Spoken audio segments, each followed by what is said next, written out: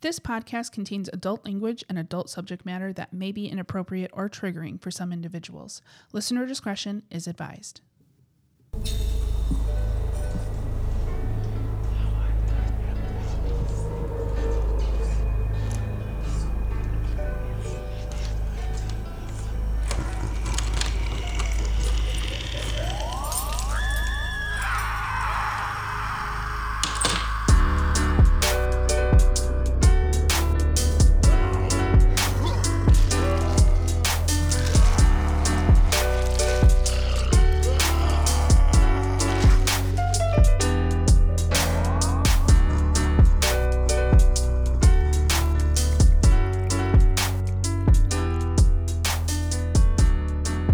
Sometimes when I type too fast, you know how the words autocorrect for you? Yeah. So that happened to me this morning when I was talking to my friend Marin about dates where we might hang out. And I was like, oh, let me get back to you about this date because I might be going to see my aunt, but autocorrect put me auntie. I might be going to see me auntie. And I was like, wow. Okay. Anyway. And then just now when I was telling Tiff I'm about to record, I said, I'm about to record too. I'll text you Tater. I meant to say later. My phone will do that. It autocorrects because I'm an awful speller, but it also puts in its own words even when I don't want it to. I did not say to put that in there. And it also does not think that were is a word. Why? It always does we are. Like it puts an apostrophe in it. I'm like, no. I think it's actually trying to be like that know-it-all kid in the class. It's like what you meant to say. And it's like, no, you're actually not always right. Yeah, I'm not talking about Your we mom are. needs to tell you you're wrong more. Actually, I had a kid like that in community college where we had like verbal words.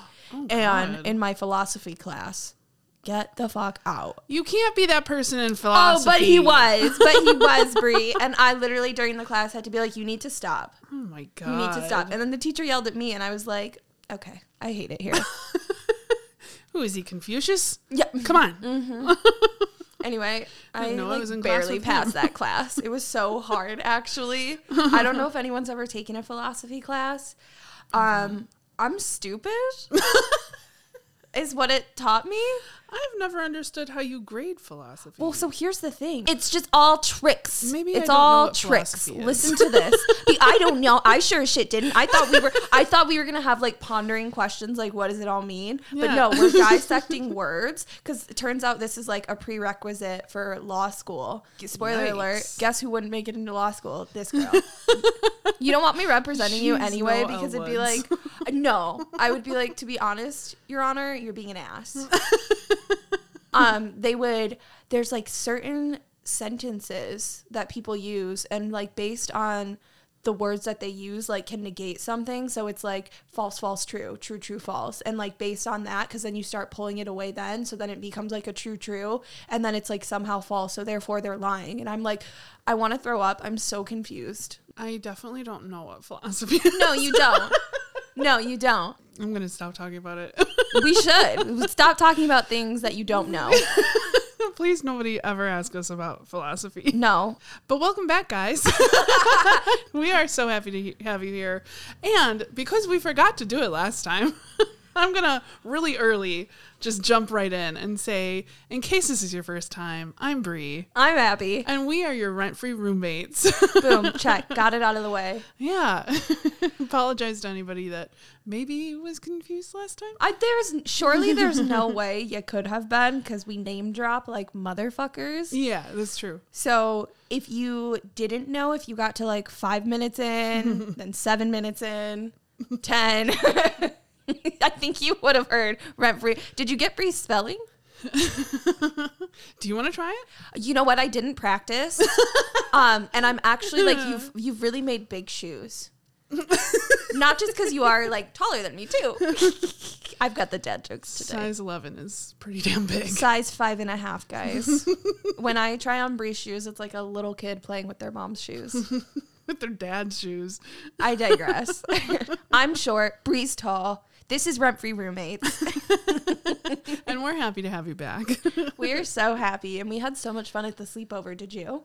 Yeah, I hope you did. It was so much fun. And even though it was delayed, I had and it was a lot of work, but I really did have fun getting a little bit more into the spirit and putting a little bit extra into that episode. And I really hope that you guys enjoyed it. And you guys need to show some commotion for that, because Brie really worked with the sound effects on that one. So come on, don't let it go to waste. Share it, download it, Yeah, rate it, like it. Seems like you guys are really enjoying it, which makes me and makes both of us very happy. This podcast's only about Brie. I'm just kidding. But to be selfish again, I know it was said in all of our posts, but I just need to say it as well. Thank you guys so much for all of your kind words and just for all of the support and always being understanding when we need to take time away, because it has been a rough year, you guys. I know. 2023 has not been kind, but you all have been much kinder than the year itself. So Yeah. Thank you so much. We really do appreciate you guys, and we're grateful for you. Beyond grateful, really. Yeah. I mean, you guys just, whenever we need the pick me up, it's like you guys know to be there, because this episode, their last week's episode, has been so successful already that it's really made us super excited about it. We've gained a new follower. Shout out to you, Matt. And you know, it's just really rewarding too when we get the compliments that we do on our chemistry, on the sound. So it just makes it all worth it. And I feel like you guys always know when we need to hear it most. So you're some of the best roomies we could ask for. And we've had some real shit ones. Some Yeah. horror stories, you might say. Could that possibly be a segue, Abby? Very nice. Not obvious at all. I try to be really subtle with it. That's all. I just like, I try Subtlety's your to middle name. put it in there so they never know when I'm Yeah. trying to transition. They're like, oh, smooth Ooh. is what I imagine. Yeah. That's how I imagine every single person who listens to these episodes and hears my segues and then hears me applaud my segues. They're like, God, humble and smooth, that one. Words to describe Abby. It's your next tattoo. But we are very excited about this episode as well. We're going to do some more spooky stuff. Hope that you guys are really enjoying your October, because at least in Chicago, the weather has been exactly where I want good, it. baby. Like, we are very blessed. This has been a very fall season so far. Yeah. I'm Knock having, on wood. I don't want it to go away. I was like, what's on here? Oh my God, are you going to scare me like last episode? Which I could not believe you did that. My little scary ass. You would think for somebody who loves horror as much as I do that I would have just like a better resilience to everyday life. But no. It's the opposite, but it also makes sense that you're very jumpy. Yeah, you give me a fucking shadow and I'm screaming. So that's unfortunate, but just like philosophy, it doesn't make sense. My love for horror and my inability to not get scared at like sudden movements. But this episode, I think, will be a really fun one for the two of us. Mm-hmm. One thing I feel like Brie and I always talk about, just because we have a love for movies in general, is we always like the origins of stuff. And we always kind of like to know the ins and outs, the whys. Like, there have been times where I've walked into Brie's room and just like, she's a huge fan of Haunting of Hill House. We both are. And she's literally watching like how this episode was shot. So this episode, we really want to talk about some of our like favorite kind of scary movies, shows, and some events that inspired those. Yeah. Which I think will be really great to talk about. I'm excited to get into it. But before we do, if you have any stories, whether they're scary or not, we do still want to hear your scary stories. It's never too late to send those in. We are all year round happy to hear them. All year round. But if you do have anything else, anything that you want advice on, any questions, you just want to celebrate something, you have something exciting to tell us, I am so happy to hear good news. We're all ears, and we could use it. Yeah. So if you have anything at all that you want to tell us or ask us, you can email us at rentfreeroommates@gmail.com. That is rentfreeroommates@gmail.com. Okay, I gotta practice that in the mirror. She's so good at it. Thank you so much. I'm just gonna have to do it myself. I'm just gonna have to shut up and do it. Adding that to my resume. Can spell really well on the fly. And they're gonna be like, fuck. That's not true. Only this email. I can spell it kind of fast. And if you don't have anything to email us about, we will always take a new follower, a new roommate. We love it. So we're on 2 social media platforms. So it's really going to take you 2 seconds. Facebook, Instagram, Rent-Free Roommates. Yeah. So easy. So easy.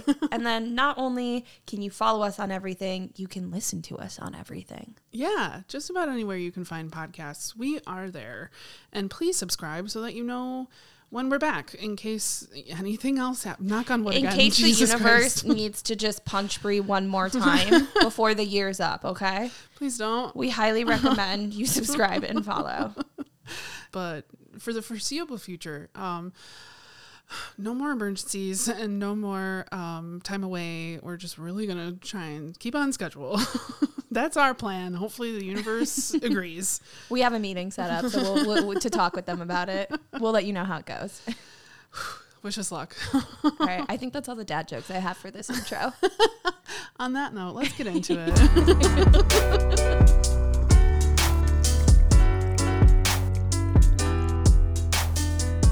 Oh, we still have to start watching Follow the House of Usher. Yes, correct. I'm ready whenever you are. I know. We've been busy getting back into everything. But I'm so excited because we all know maybe you guys don't, but I could talk about Hill House forever. This is a big Mike Flanagan household. It really is, which brings me to... Which is just me and you. Yeah, and there's only 3 people that live here, so... When you put it in that perspective, yeah, it actually is a really big Mike Flanagan household. Come on. 2 out of 3. But no, this really is a huge Mike Flanagan household. I mean, hello, Dr. Sleep, one of my favorite movies. And I watch it like it's not almost 3 hours long.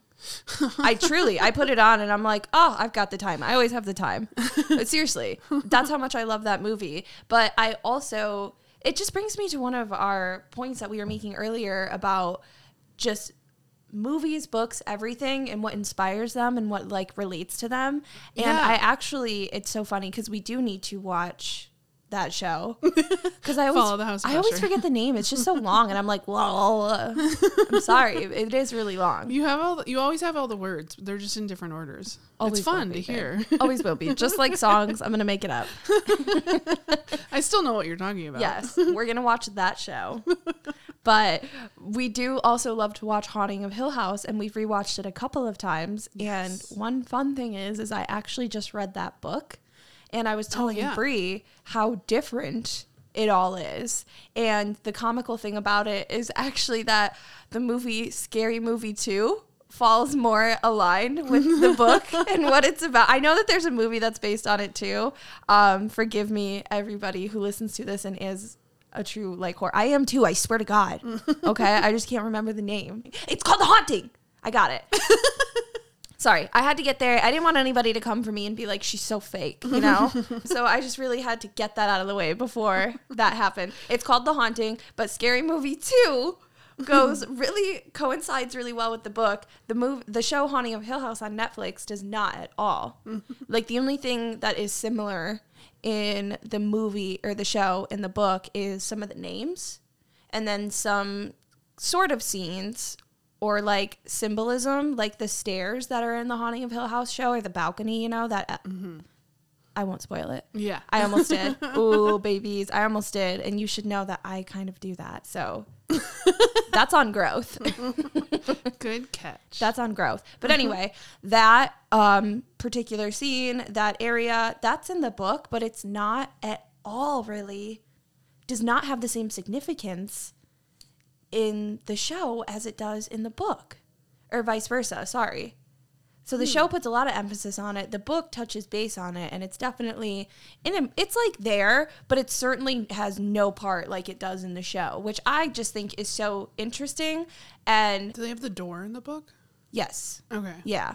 They do have that, but there's just so many things that are left unanswered in the book compared to the TV show. I also want to talk about some other TV shows, movies, spooky stories, but let me let you talk because I feel like I can monopolize the conversation as well. Well, yeah. If we do talk about Hill House, I will be monopolizing right. that No, if we start talking about Hill House, that's just going to be what this episode's about. forever. That's literally all it's going to end up being about. So we should get off of it. I actually, when we like sat down to think of what we can do for the month of October, I just happened right around that time, I came across this post. There was these two pictures of two houses, a cartoon and like the real thing, what claimed to be the real thing. But do you remember the show Courage the Cowardly Dog? Yes, I loved that show. And also somebody should have been definitely taking Courage away from Eustace. He was not a good person. Oh yeah, He was awful to Courage. Yeah. Miriam, and like, how did he bag her? I digress. Sorry. Yes, I've heard of the show. I love it. I watched that show, but I don't think I liked it that much. Like it just made me it's fucked. But just like even like the animation and everything, the way that they combine animation and like kind of real stuff. Yes. And the very just like liminal settings and everything. Like the sky.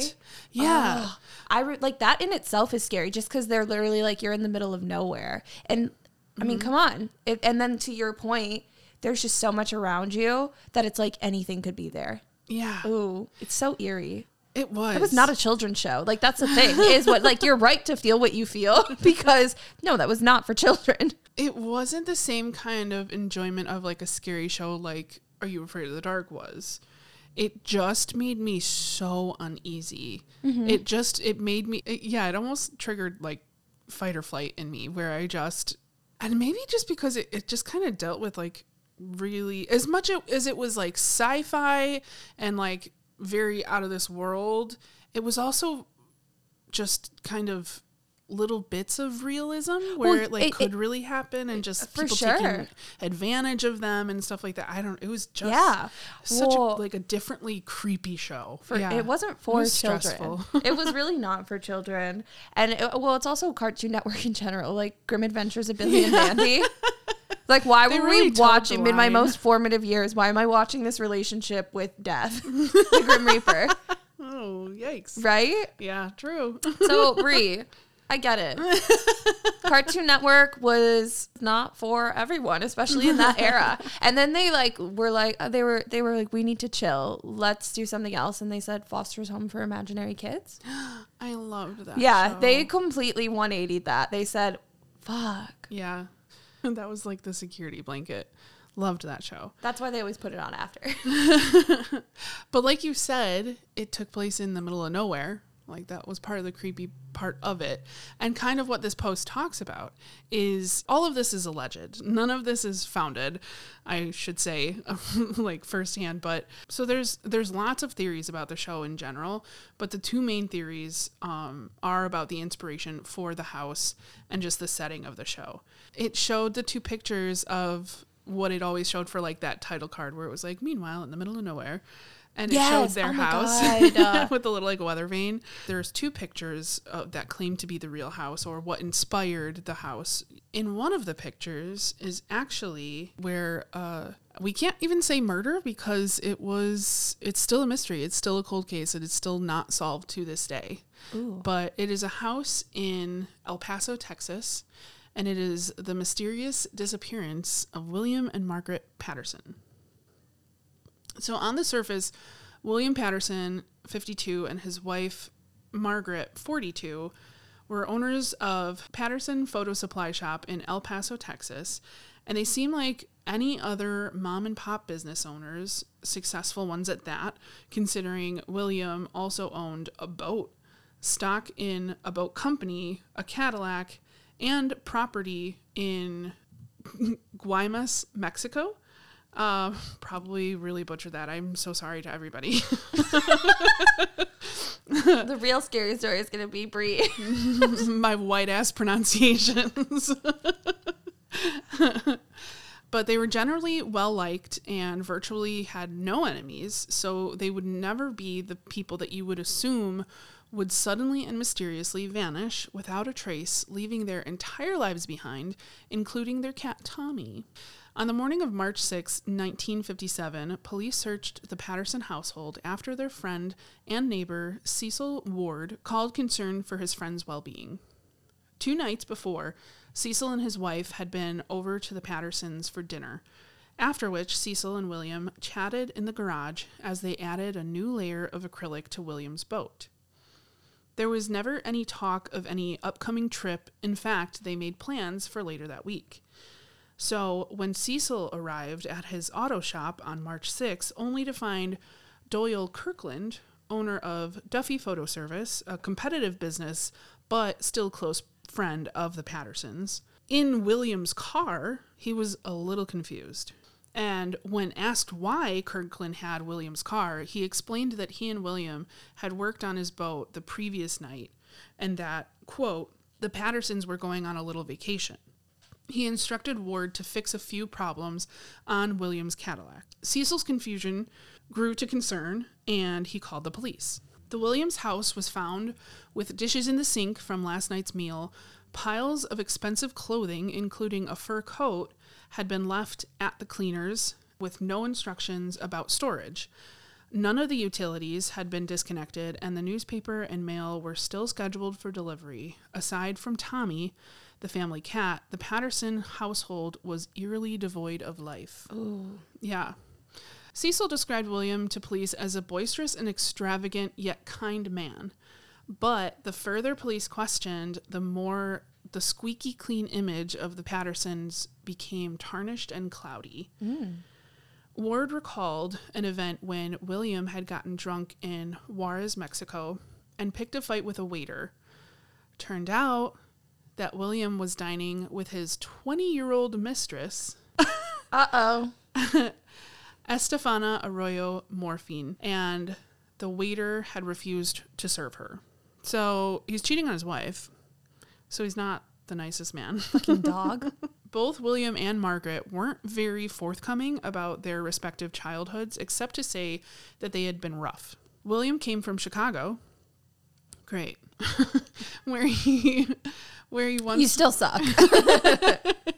where he once worked as a carnival barker. Margaret's parents disapproved of William and demanded that Margaret chose between William and them. Margaret's friends later told police that she would not tell them her birth date and exactly how she and William had met or how long they'd been married. So, Weird. yeah. Do you think it was super underage? There is a 10-year difference between the two of them. Maybe So. that was part of it. Yeah.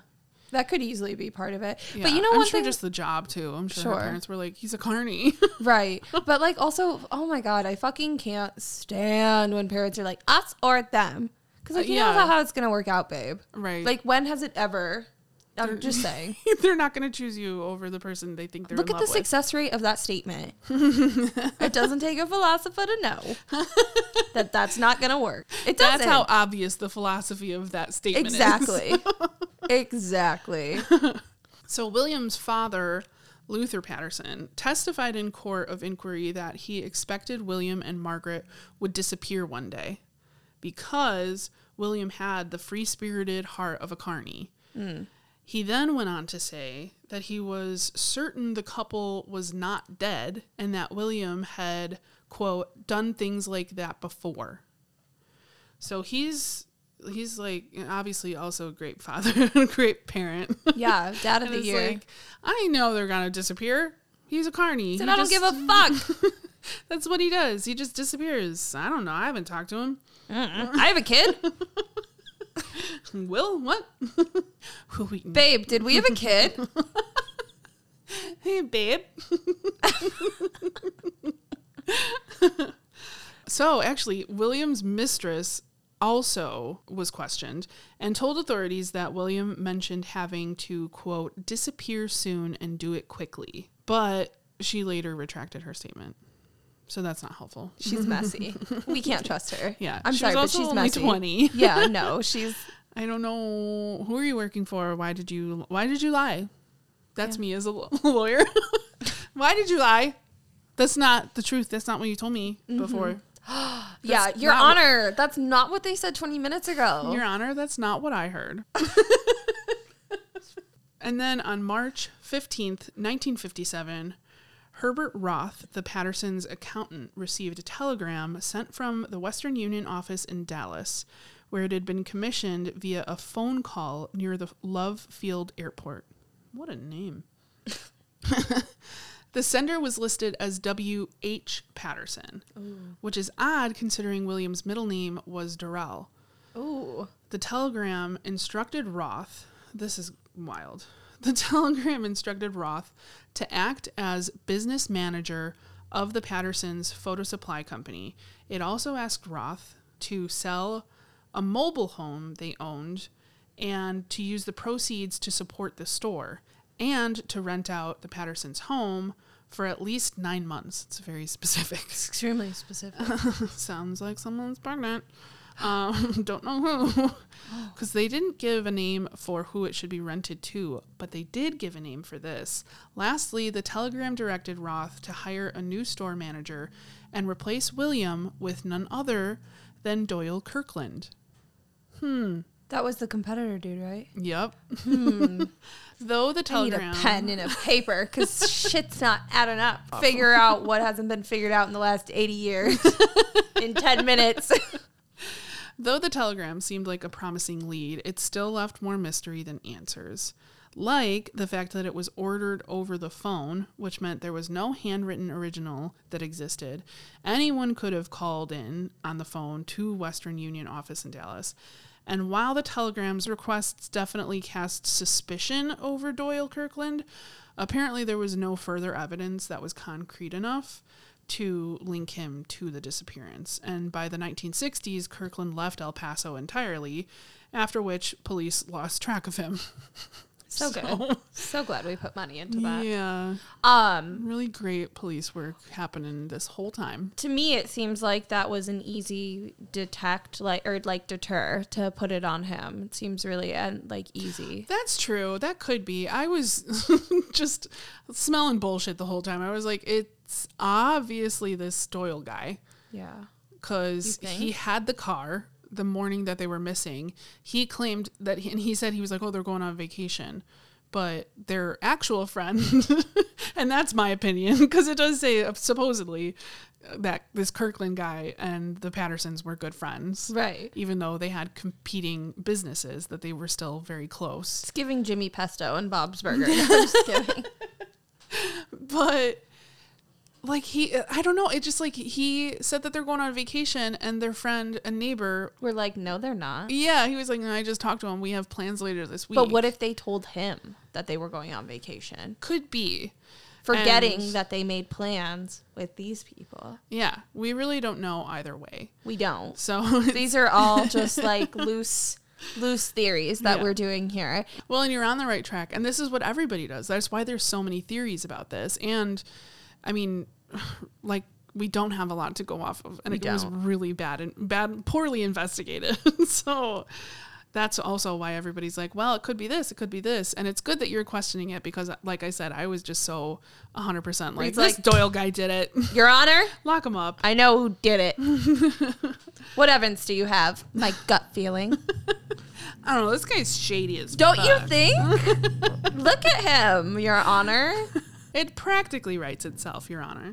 Look at his nails. They're so long. They're gross. Ew. Straight to jail. So, years after the disappearance, Sheriff Bob Bailey, that sounds like... What a fucking name. I know. Two first names. They loved that shit back then. Let me tell you. God. Bob Bailey. It sounds like somebody... this sounds like a sheriff that was written in Sounds a like a sheriff who is always a little 8 steps behind. So continue. Oh, Bob Bailey. Sheriff Bob Bailey tracked down a few hotel workers in the Valle del Bravo and showed them photographs of both William and Margaret. The workers identified the Pattersons as the couple who had stayed at the hotel for several months back in 1957. But there was no record of the Pattersons having stayed and no signed register. So on March 27th, 1964, the Pattersons were officially declared dead. After 20 years of the case going cold, a man named Ronaldo Nangare came forward in 1984 with new information. Nangare had been the caretaker of the Pattersons' home and confessed to homicide detective Freddie Bonilla that he had found blood in the garage and a piece of human human scalp Ew. on the propeller of the Patterson's Ew. boat shortly after the couple disappeared. Nungari admitted to having cleaned up the mess. Why would you do that? Why would you do that? Why? Me as a detective too, walking away. What is he, a sim? Somebody that's his only job, just to clean? I You're the would- caretaker? I'm sorry. These just make me laugh only because I'm like, I would be so horrible in these lines of work. Somebody telling I me. would be such a bully. I would be like literally somebody explaining to me what happened. Ew. You idiot. And then like them being like, and I cleaned up the evidence. Are you fucking kidding me? You're so stupid, Beyonce. I would be like, go home. You're stupid. I hate you. This investigation is going to be so much longer now.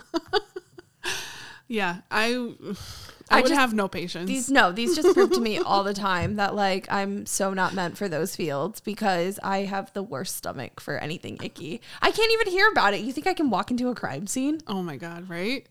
Well, and so that's already vague. And why would you clean it up? And then he goes on to say he also claimed to have seen one of the Pattersons' associates. That's all he described them as, associates. I don't know what that means. Taking bloody sheets out of the home and throwing them into the trunk of a car. But he couldn't identify the What can he do? associate. What can he do? Clean, apparently. Yeah. When asked why he had waited so long to come forward, Nungari said he was an undocumented immigrant back in 1957. So, like, I Well, get now it. I feel bad. I still think you shouldn't have cleaned it up. Yeah, why are you cleaning it? And that he had feared deportation. Like, yeah. Makes get that. sense. Yeah. I totally understand why it took you so long to come forward. Do you think that's why he cleaned it up then? He doesn't want to be associated with that. But if it was undocumented, hopefully there's no proof that he was ever even there. And now he just outed himself. And 2 years after speaking with the police, sadly, Nungari died in a car accident. That's suspicious. Yeah. That's odd. Yeah. Yeah. Yikes. Yeah. There are several theories about the disappearance of the Pattersons. Some believe they were kidnapped and murdered. Others feel that William killed Margaret and then went on the run, or vice versa. Maybe she killed him. Good motive that he was cheating on her. Sure. Others still believe the couple was abducted by aliens. And there are some, however, who speculate, and this is one of my favorite theories, which also, like, I get where people get this. There are some, however, who speculate that the Pattersons were spies and had simply fled when instructed to do so. And it's crazy theories like that, especially the aliens and all that stuff, that further connect them to Eustace and Muriel and, you know, in the minds of all of the fans of Courage the Cowardly Dog. So that is why people think that that house, one of the pictures, one of the theories, is actually the inspiration for at least the setting of Eustace and Muriel's house in Courage the Cowardly Dog.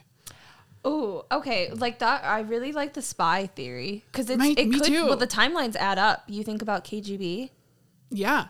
those timelines correlate with each other. And that, like, there was no proof of, like, a struggle. Nothing was stolen. Nothing of value was stolen. They literally just left, which also could have been that they were murdered and nothing was left behind, and that it was just motive to kill them and get rid of them, which is why nothing of value was taken. But yeah, I mean, like, it adds up that it could be that they were spies and they just disappeared. But I mean, like, also the fact that he has a property in a different country. Yeah. Like, there's so much shady stuff that could be the reasoning behind this. And what is the motivation of them disappearing? The telegram could come out of anywhere. And like you said, could have just been somebody trying to frame the Kirkland guy. Yeah, that's what I'm kind of thinking too. It seems, I don't know. Then it kind of that's what I'm thinking is I believe either the spies theory or I don't think she killed him. I don't think she killed him. It seemed like everyone really, she was very much Muriel in that way of just being like very sweet and kind. People had a lot of good stuff to say about her, but she was just secretive. Here I go again. The vibes are telling me that she did not kill him. Ooh, but what if her family had them killed. Another theory. Ooh, I'm so good at this. I wish I liked blood and like could handle crime scenes. I would maybe do well in this. You just keep questioning stuff, and there's more and more theories, and they're like, we have to narrow this down. They're like, Abby, go to bed. Let us figure something out first. Yeah. No, that, I mean, yeah, obviously we could go on for days about that. That's the really fun part about this one. And I really like how that's kind of tailored into Courage the Cowardly Dog with all these fucked up scenarios of like, and also skinwalkers. I was seeing like weird things about that when I was looking into this earlier too, which that I could believe, like, ugh, who knows, you know? Yeah. But it makes that show even more terrifying knowing that there's some like fucked up backstory behind it. Yeah. Well, and the Skinwalkers not meant for children is so tied to beliefs and just like lore and things that are told in reservations and from indigenous people, and that it kind of makes sense for the setting as well. It does. It checks out. Yeah, certainly. It's because they show a map of where this house is, actually where the next house is that I'm going to talk about, because the other house also has theories about it. There is a second picture that makes its rounds claiming to be the real house of Courage the Cowardly Dog. And this one is really fucked. It's really gross. So not too far away from El Paso, Texas, is another location that fans theorize is the inspiration for Eustace and Muriel's house, in a real place, really named Truth or Consequence. What? New Mexico. That's weird. Which is, everybody ties that together. Not that in the middle of nowhere is ever like capitalized, so it's never used as a title, but everybody just refers to middle of nowhere as where they live, and people are like, oh, this could be, maybe they were kind of referencing Truth or Consequence, New Mexico, where a serial killer torture house was. Ooh, and that is one of the pictures that is shown that people claim to be the inspiration. And that is the torture house of David Parker Ray, aka the Toy Box Killer. He named it that. So he kind of named himself. Everybody calls it the Toy Box Killer because he called that house his toy box, where he kept all of his torture devices.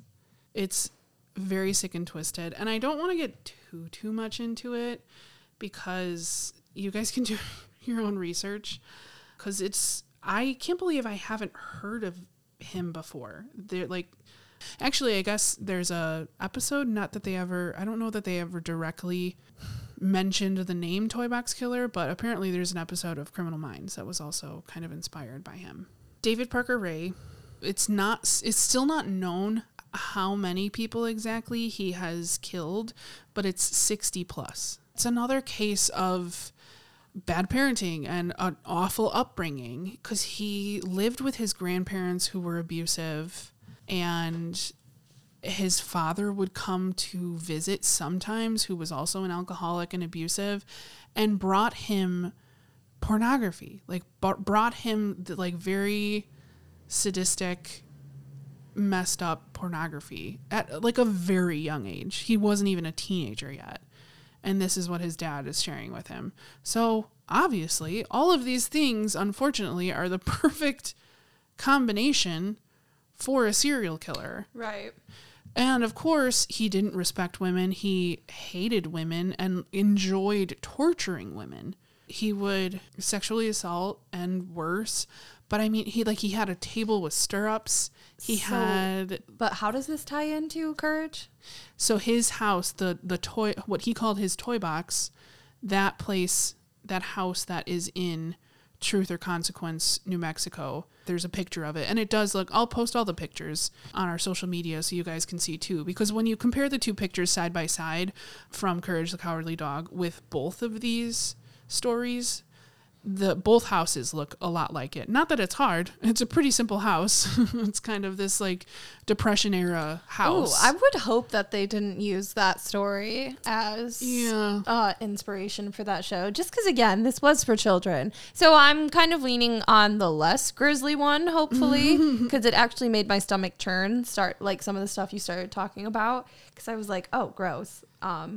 Yikes. here. I would hope that wasn't some inspo used, but it is an interesting theory. Whew. Yeah. And even the other one, the Pattersons, that is a bit of a stretch because, again, it's all just theories. And I think it's just somebody found this house and was like, hey, that looks like the house from Courage the Cowardly Dog. But you could probably say that about quite a few structures. Sure. Out in a desert area like that, where it's very Depression era houses, very small, very rickety and kind of falling down and in the middle of nowhere. So it's just a fun theory, at least for the first one. And just related to an unsolved mystery, which is always just interesting to theorize about. But I had no idea. It was such a surprise because I actually came across the toy box killer theory first, and it wasn't the second one I came across was about the Pattersons. But had no idea that there was so many theories about just the house alone from Courage. Yeah, which makes the show certainly, I think, a little bit more frightening and eerie now. Like, if I were to watch it today, knowing that the inspo has some pretty messed up... I mean, either one is messed up. Yeah. Like, one's just seems like a little bit more digestible compared to the other because you don't actually ever get, like, any clarity on what happened to them, whereas the other one, you know, oof, we know what's going on there. But just the idea, both are so messed up. Just people disappearing like that. I just don't, that always, I just can't comprehend. I'm like, how does somebody, unless they were killed, disappear like that? It was but there probably are a lot stuff. Easier back then too. It's a lot harder by today's standards, consider just like all the paper trails we have with technology and stuff. Right. Like, we would basically have to delete everything, never pick it up again, anything that relates to this current life of ours, and never pick it up or log into it again. You're that easily traceable now. Back in the day, like, you think 50, like, God, if you want to disappear, figure out how... You got to go back to the 50s. To time travel first. Your first step is figure out time travel. Second step, pick the 50s and just disappear. Because these cops are idiots. Because Bob Bailey, he's not solving any case. He actually did some work that he was trying to. It was a little late, but God, just I'm always baffled when I read about it's always from the 50s. Just all of these investigations where things were not looked into, not questioned, or they were just like, oh, he's a good guy. I think they went by like reputations, and I think being a cop was more of like being cool than it was like about the work. And I know like forensics is still such new science. It's like the 90s. Yeah. But still, I'm just like, I mean, even though they didn't have forensics, why did that guy clean that stuff off? We'll never know. We will never know. And did it even ever exist? That's also my question. I don't know why he would have a reason to lie, but did they not look in the fucking garage? Did they not look at the boat? The fuck? We don't get to know. Nope. So sorry for that cliffhanger, but definitely if this interests you, look a little bit more into some of these theories and some of these inspirations for Courage the Cowardly Dog, because it's... Yeah, you'll never watch the show the same again now. Terrifyingly fascinating. Yeah, I don't think I can watch it now. Yeah, not that I ever wanted to really go back to it. But if you liked the show, that's fine. Hopefully you still do after this. Yeah, sorry.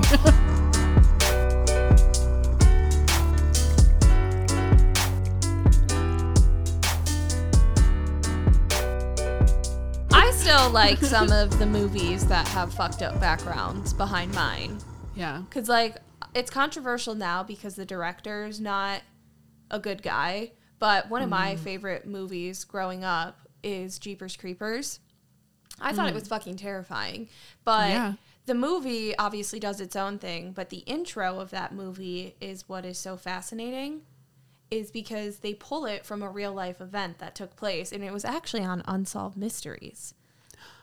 I can't believe I've never come across it. I can't believe you've never come across that because maybe I have. Yeah, let me get into it. Yeah. So yeah, that's the fun thing is the movie, aside from the intro, really does its own thing. And for anybody that hasn't seen the movie, the intro goes along the lines of two siblings driving home on spring break on this long deserted road. And as they're driving, they play this car game where they like make names out of license plates.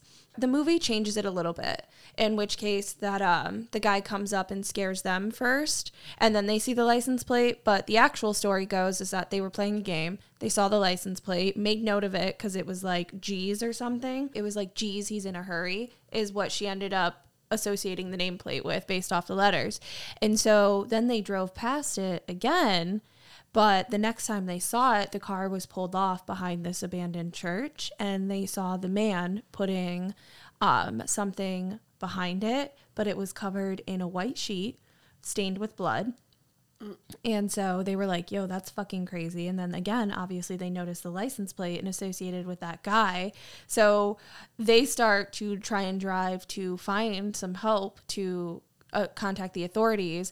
And then the guy starts chasing them and tailing them a little bit, and obviously trying to scare them, get them off the road, who knows. But then he pulls off, and the couple realizes that in order to make a statement to the police, they need a full license plate.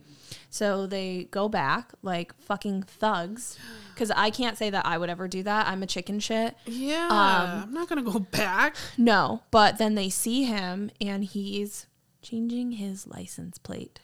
Oh, fuck. Yeah. And so that, before I get into it, is just this fucked up story. But the intro in the movie is basically they see the exact same thing taking place, and then they get chased on the road, things like that. But they go back and they like investigate the body, and then the guy finds out and has to like chase them and everything like that. Nope. So it's just crazy that they pull. I had no idea. That movie scared me so much as a kid, just for the sake of the concept of the movie, and then to know that parts of it are part of an actual real life murder that took place. Because come to find out, this is a man named Dennis Depew, and he is accused of murdering his wife. So that's who... That's always how it goes. Right, no. So just to give a little background on it, so in 1990, Dennis Depew was on the run. Depew had murdered his wife and left her body behind an empty schoolhouse. He was never charged, and the truth behind the murder may never be known. I'll get into why that is, because I was like, what the fuck? How do they know? How are we talking about this man then? But anyway, people postulate that Depew's wife filed for divorce, and he killed her in a fit of rage. He would have never been discovered, but an unlucky turn of events led him to becoming the main suspect. Sadly, Depew had previously beaten his wife, Marilyn Depew, in front of their 3 children. Afterward, he told the children that he was going to the hospital. Instead, he took their mother to the schoolhouse where he shot her in the head. He assumed that he would not be bothered because few people drove down the isolated Michigan road. On April 15th, 1990, Depew reported his wife as missing. His neighbors immediately suspected him, as the Depew's marital decay was well known. While Depew was disposing of his wife's body on an isolated road, Ray and Marie Thornton happened upon Depew and witnessed the act. The Thorntons were playing a license plate game while on their drive when they first noticed Depew's van. The van was pulled over at a church when Marie Thornton noticed Depew moving what she described as a bloody sheet from his van. Once they passed by, Depew quickly began to follow them very closely for several miles. Eventually, he gave up. However, the Thorntons turned the tables and went back to investigate, only to find Depew changing his license plates on the side of the road. They saw blood in the van when they drove by, which convinced them to return to the church where they had seen Depew and the bloody sheet that would eventually report their findings to police. Later on, the scene of the Thorntons following the murder was told on Unsolved Mysteries, and it would eventually be recreated in the opening scene of Jeepers Creepers. And when I was talking about Dennis Depew, so after discovering that Dennis Depew was also missing, the police began investigating him in his wife's disappearance. He disappeared into hiding, and the case initially went unsolved. In 1991, the episode of Unsolved Mysteries showcased the murder, which caused Dennis to panic. He left the hideout that he lived in for 11 months and fled to Texas. While in Dallas, he took on the name of Hank Queen and tried to start a new life. The police ultimately discovered the ruse, and Dennis fled to Mississippi. The manhunt ended when Depew took his own life, leaving many questions unanswered. So he was found slumped over the steering wheel. So he killed himself, that little chicken shit. What if he was also somehow the inspiration for King of the Hill? I've never seen that show. I don't know a It thing has about nothing that show. scary, but his chosen Hank. name was Hank Queen. You're such a goof. No, oh my God, you're such an idiot, Brie. You're so goofy. Can I say another stupid thing? Yes. Why are murderers using light colored sheets to transport bloody bodies? Is this your first day on the job? Wouldn't even have got noticed if you used a black sheet. Seriously. Or a Not little to less give you ominous. tips. Like, I obviously wouldn't be looking for it. Literally us again in the crime scene, like talking to the guy. We're like, are you for Fucking real, my guy? idiots. Here's what we would have done. They're like, you two are some of the worst detectives we've ever worked with. I'm thinking like the killer. One Actually, I'm can't thinking even show up better to the than crime the scene. killer. One can't show up to the crime scene. One's giving the guys advice on what he could have done better. I have some notes. They're like, they're the worst. She's been in the bathroom throwing up for 10 minutes. No, but I think that's so fucking creepy. That's so creepy. I like you said, I would never in a million years go back. If No, I'm going to the police, I'm ever. like, no, this is the information I have. I have places to be. I'm not going back there. You do that. That's literally your job. Sir, I do not protect and serve. I just serve. Ew. You're so stupid. That was amazing. I love it.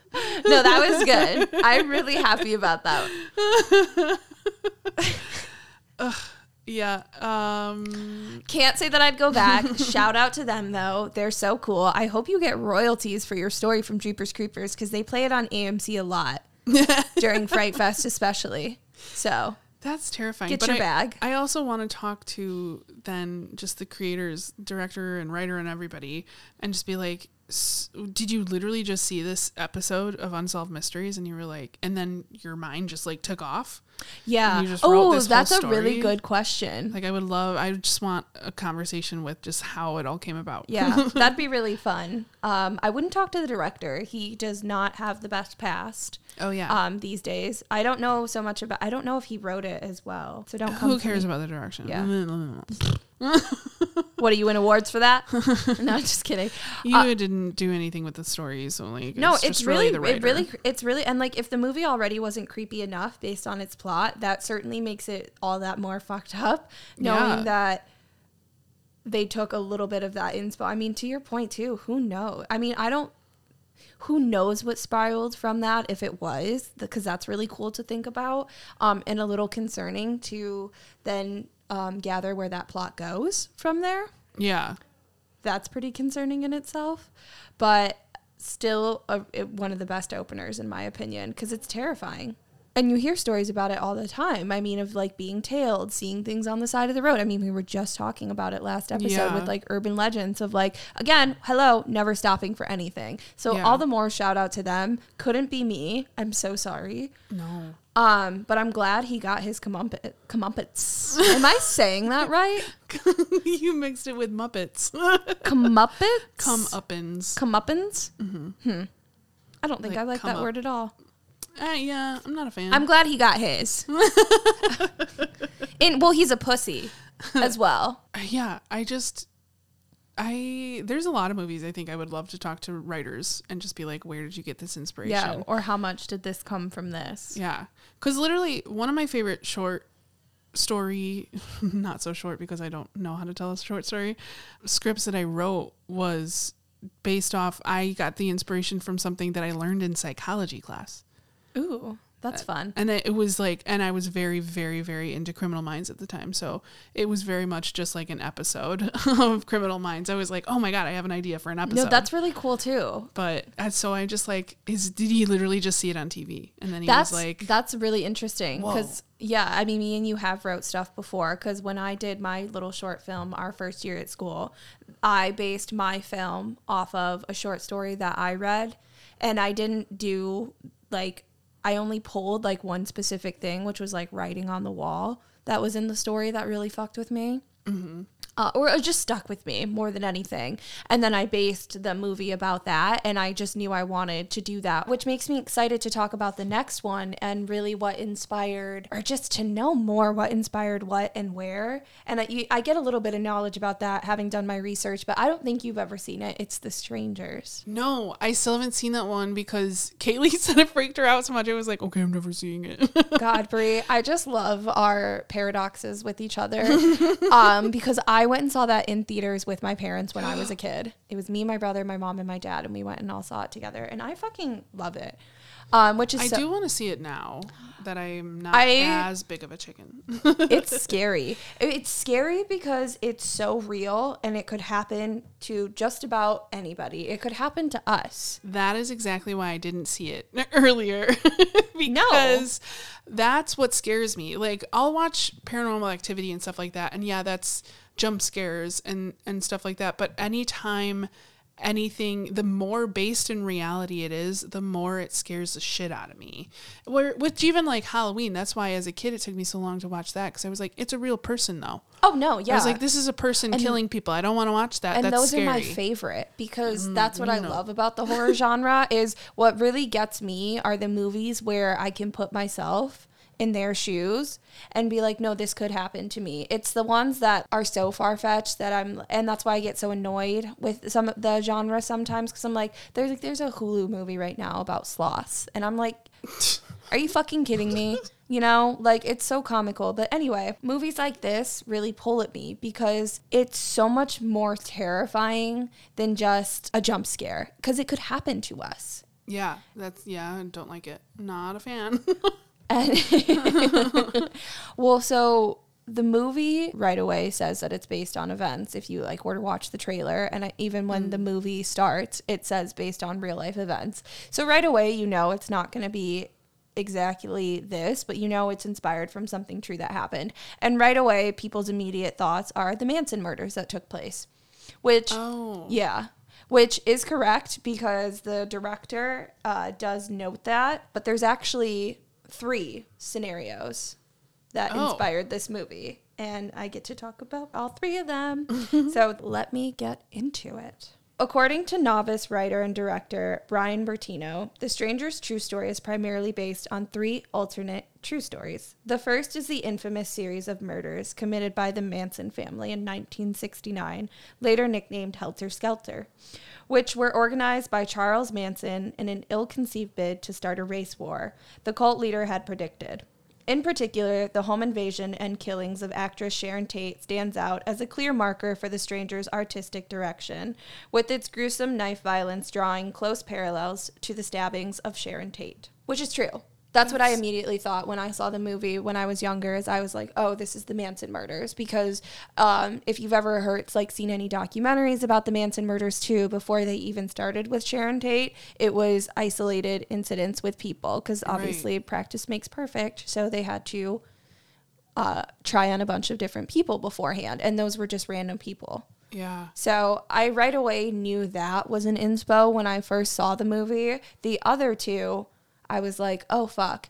The second inspiration for The Stranger's true story is the infamous 1981 Ketty Cabin murders. 4 people were killed in a small Californian resort town, including Sue Sharp, her son, John, daughter Tina, and John's friend, Dana. Disturbingly, the motive for some of those murders is still unknown, as the Ketty Police Department never caught the real-life killers, and the case remains unsolved. Because Bob Bailey was on the case, I bet. This is sounding familiar. Yeah. I feel like I know this story. Not that I know that it was tied to this movie, but I'm trying to figure out where the heck I heard this. Oh, so obvious similarities around here with the 3 masked assailants in The Strangers wandering off into the morning chill after massacring Kristen and James simply because they were home, which is a line that they use in the movie when Liv Tyler's literally like, why are you doing this to us? You could hear a pin drop, and then the words that come out of her mouth are, because you were home. And that makes my skin crawl, because I'm like, that's so true. There are so many people that get picked up off the streets. I mean, we talked about it last week when we were doing our scary stories. Like, it's just the simple fact that me and you were right place, right time in someone's eyes kind of thing. Right. And that's what I find so terrifying about this movie, and I don't actually watch it a ton, is because it does hit close to home on that marker of like, yeah, this could happen to us. I mean, oof, I hate it so much. But the third and final slice of real inspiration for the stranger's true story derives from Bertino's life experience. As a child, Bertino recalls a night his parents weren't home and someone knocked on their door asking for someone who didn't live there. In a reverse of the strangers, Bertino states he later learned that the people knocking were robbing houses in the neighborhood where no one was home instead of attacking people inside their houses. Still, the experience left an incredible mark on Bertino and later morphed into the terrifying portrait of random rental violence the Strangers movie endeavors to depict. Oh my God, I feel like recently too, in like recent episodes that I've been listening to, there have been way too many stories on one of the two podcasts that we listen to where that's been the stories, is that people have knocked looking for somebody, or like one even recently was some guy, he like had a pizza box. Yes, I was just about to say the one we just listened to. Was it just? Yeah. Oh my God, yeah. And I hate it. But yeah, people like looking to make sure people are home, and that there was like a bunch of robberies, and then there's always one that goes too far and somebody gets killed. Well, and I think about that because there was one time, I didn't talk about it in last week's episode, but I remember me, you, and Devin having talked about it, but I was home alone when we had just moved into this apartment, and somebody was knocking at our door. Oh yeah. And being the true final girl that I am, no, I didn't open that door. Fuck no. And I didn't even talk either because the person never announced themselves. That's the thing that I hated the most, and to this day, because I'm like, if you're not somebody suspicious or if you have a reason of being somewhere, like, why are you not announcing yourself, especially if someone's not opening the door? So right there, I immediately, having read that paragraph about it, I'm like, oh, fuck. Yeah. Like, I can relate to that. That's really scary, knowing, because there's also parts in the film, Brie, where they first start knocking on the door because they play like a cat and mouse game with the couple, like playing with your food before you eat it. Ugh. So they're knocking on the door and they're like, is Sandra home? And then she's like, who's that? And then she doesn't talk. She's like, is she here? All that, and like, oh, and they took the light bulb from the porch light out so that you couldn't see her face because she obviously had a mask on. That's inspired by a serial killer. Is it? Yeah, he used to do that. He would go around, he would stalk houses, and I wish I could remember. It's one of the first few stories, another one of the podcasts that I love listening to, Radio Rental. So good. But yeah, there was a murderer who did that and would stalk houses where he knew that it was like either women alone or mostly women, or just like knew when it was just the women home. Yeah. And he would purposely take the light bulbs out of their front porch light so that like that's how he remembered, and also how it became like a calling card basically. That makes me want to throw up. Yeah. Because you just never know who's watching. Well, yeah, you never know who's watching, because one of those stories I actually didn't include last week, I was going to talk about it, it's short just because I had just got home from like my parents, like a long weekend in the suburbs, and I was coming home, so I had a lot of stuff to carry out of my car. So it took me a minute to go from the parking lot to the front door, even though it's only a matter of like 15 steps at most. And I made it through the door and was maybe 3 steps up, and somebody was frantically knocking on the front door. And I was like, I only went back to look to see who it was, because I was like, oh, is it like Abby or Devin or somebody? Oh, who, yeah. Like they forgot their key or something. They just saw me come in. But how long was this person? Because it wasn't somebody that I knew. And it was a man who was telling me that he was here to visit a friend. No way. Yeah, no, I hate that story. Went back down and I said, and I didn't say anything to him. He just saw me come back down. He saw me I was looking out the window, and he said, I'm here to visit my friend. And I didn't understand him for some reason. I said, what? And he said, I'm here to visit my friend. I said, well, then you can call them. And I went to turn around. He said, no, please, I need to get in. And I was so fucking over it. I rolled my eyes and I was like, And I just like stomped up the stairs, and I was just like, I left the situation. Luckily he left, but I mean, he knew he wasn't going to get anywhere with you. It was, if I had got through that door if it took me any longer, he would have met me on the steps. Yeah, no, he was watching you. And I tell you that all the time, and I never mean it to freak you out, but I'm just like so certain about it too. Yeah. This was somebody who convenience. Yeah. You were there. You were the right time, right moment. Right. And I don't know where he came from. Divine intervention here, babe. Yeah. That's the truth of the matter. And you better believe I stopped staying in my car for so long. Yeah. That's the fucked up part about it too. Or made sure that it was a quick exit. Yeah.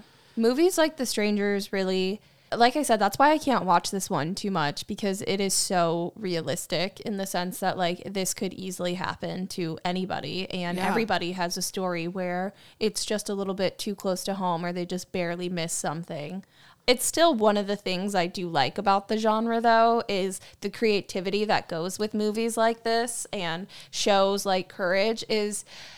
Because what we were talking about earlier is how much of this inspired you. What did you pull from here? What did you do to make it so much more deep than what it was? That's the really fun part. Because it's like, okay, did you see this unsolved mystery and make a plot completely out of this? Right.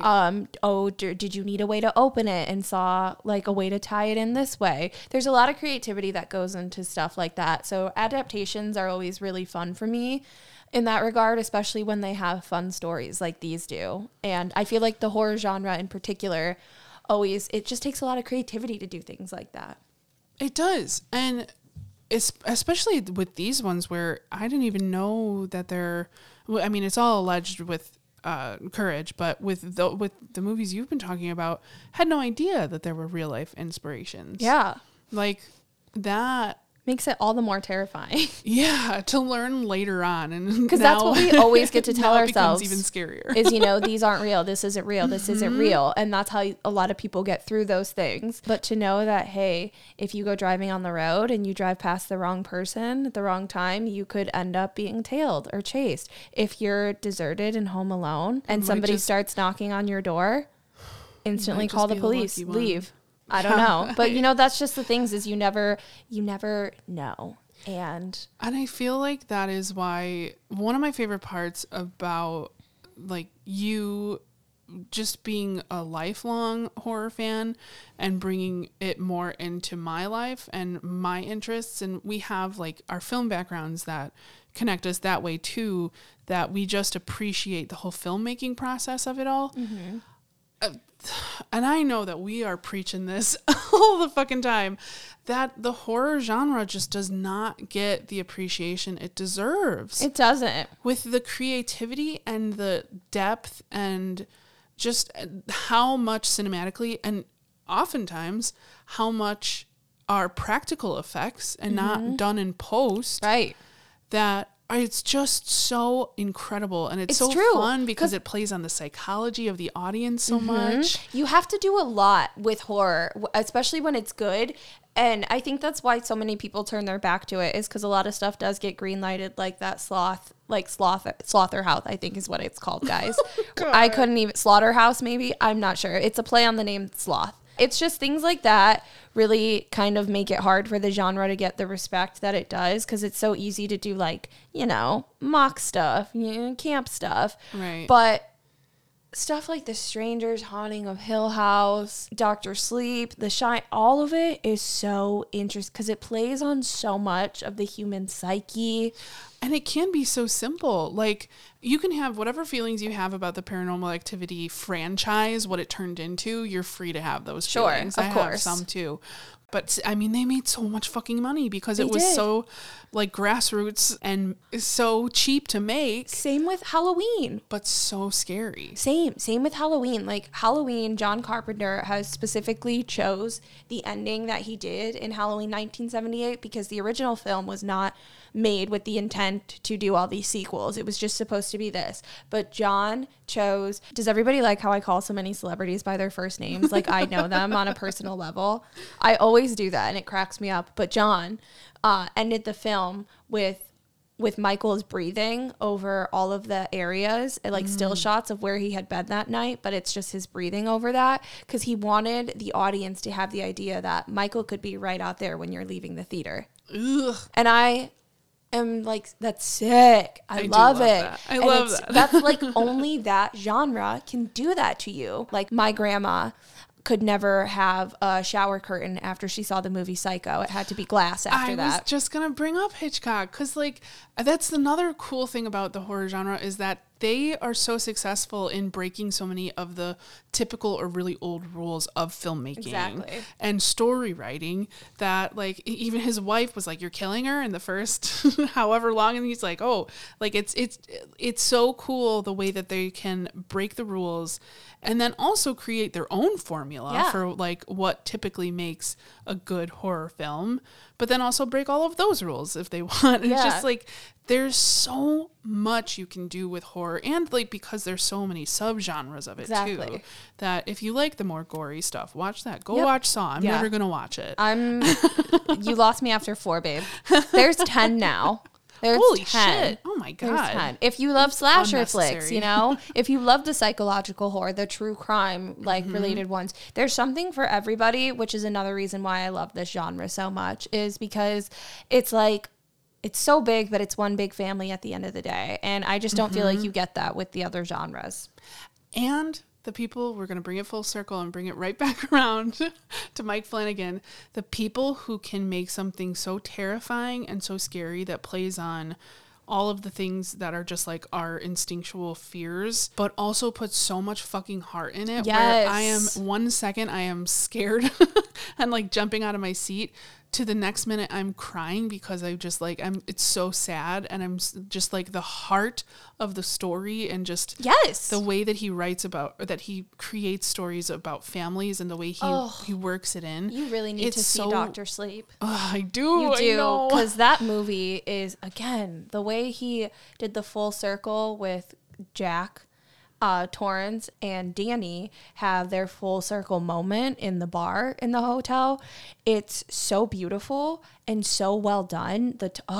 Brie, Mike Flanagan rocks. He does. I think I can safely say he's my favorite director. And another one of my favorite, because I've been saying basically since I saw it that Hill House is my favorite piece of horror, but I've added to that list because one of my other favorite pieces of horror as of recently has been Barbarian. Yup. Just as of last year, right? Yes. Just came out last year. I'm so glad you finally saw it.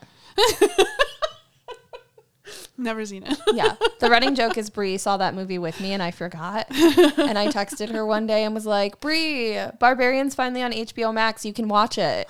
And I was so confused. She was like, "Yeah, again."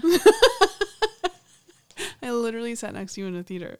No. So oh gosh, yeah. And that's the thing that's been making me really happy lately too, especially with movies. Like TV shows are getting their respect in the horror genre, but I feel like movies are too. And Barbarian in particular, it just does such a phenomenal job in so many different categories there, from changing the plot halfway through to touching base on like moments in history like the Detroit housing market, and then like, incestuous, like, and the Me Too movement with going on like that. It's not just a scary movie for the sake of scary things. It's scary real life instances too that take place here that spiral all these events and then come together at the end. And it's just like chef's fucking kiss. Yeah. Because you need every little bit of information in that movie, truly. I'm going to sound like an asshole because I hate that I'm using this term. But I it's honestly a masterclass in building and releasing tension. It is. It's so fucking good in that way. You never know where you stand with the characters until it's too late. The editing in that fucking film is so good, as is the cinematography. We could go on for days, weeks, months. We even thought about making a podcast strictly related to horror, the horror genre for a while. So just know that's how much we love it. And we've really enjoyed getting to just record ourselves speaking about what our daily conversations for us. And we really hope you enjoyed it too. We hope we gave you some new movies to watch, some new TV shows. Maybe you're just going to completely nope out of the genre after listening to us. You're like, too close to home here. You're like, no, I actually like not being afraid when I turn a corner. I like that I don't jump out of my skin multiple times a day. I'm like, oh, that's so boring. That's so boring. Look over your shoulder. Come on. Or at the very least, we've taught you not to answer doors, not to stop for people on the side of the road. Yeah. And never trust a cop named Bob Bailey. And if you're gonna disappear, do it in the 1950s. Yeah. If you learned anything from this episode, let it be that. You should have disappeared 60 years ago. If you have anything you want to share with us too, if this sparked some of your nerdiness and anything that you love from the genre, we absolutely want to hear it. Or even if you don't like it, let us know why, because I was once there, so can probably change our minds. Change our minds. But if you have, or if you're new to it and you're just kind of growing into it, let us know, because I also love having those conversations. Yeah. Every conversation about it. We love it. We're so excited about all of it. But really do hope that you enjoyed this, and hope that maybe we could do something more with it someday soon. That would be really great too. If you guys liked this and would love more episodes like this every now and then, I mean, twist our arm, I guess we'll do it. But in the meantime, after this, we're kind of back to our regular episodes, and this has been such a fun time for the both of us. Yeah. I know I really appreciated this month, and you guys, we've really had a lot of fun with it, and can't wait to do something similar next year. But in the meantime, maybe even sooner than next year. Yeah, like I said, if you guys like this, we can always bring stuff like this back. But we will be getting... So please do email us anything you have to say, any questions you have, advice you want, or if you just want to say, hey. Talk about philosophy. We might not get back to you about that one, but I'm going to need to do some research before I follow up. But even if it is that, we love hearing from you guys. We want those emails. Again, you can email us at rentfreeroommates@gmail.com. And you can also follow us on our social media of Instagram and Facebook. Rent Free Roommates, both places. But hope you guys had fun. We had a lot of fun with you this month. And I hope that you also have a safe and happy Halloween. Yes, let us know what you're doing. I'll be in Salem. Yes. Oh my God. I can't believe we didn't talk about that. I know. I'm very jealous of you. I wish I could go, but I'm also very excited for you. Genuinely. I will celebrate hard for the both of us. But yes, to Bree's point, have a happy and safe Halloween. Stay spooky, stay scary, stay safe, and let us know what you're doing until next time. Let us know what you dressed up as too. But until then, we will see you guys next time. Love you so much. Bye. Bye.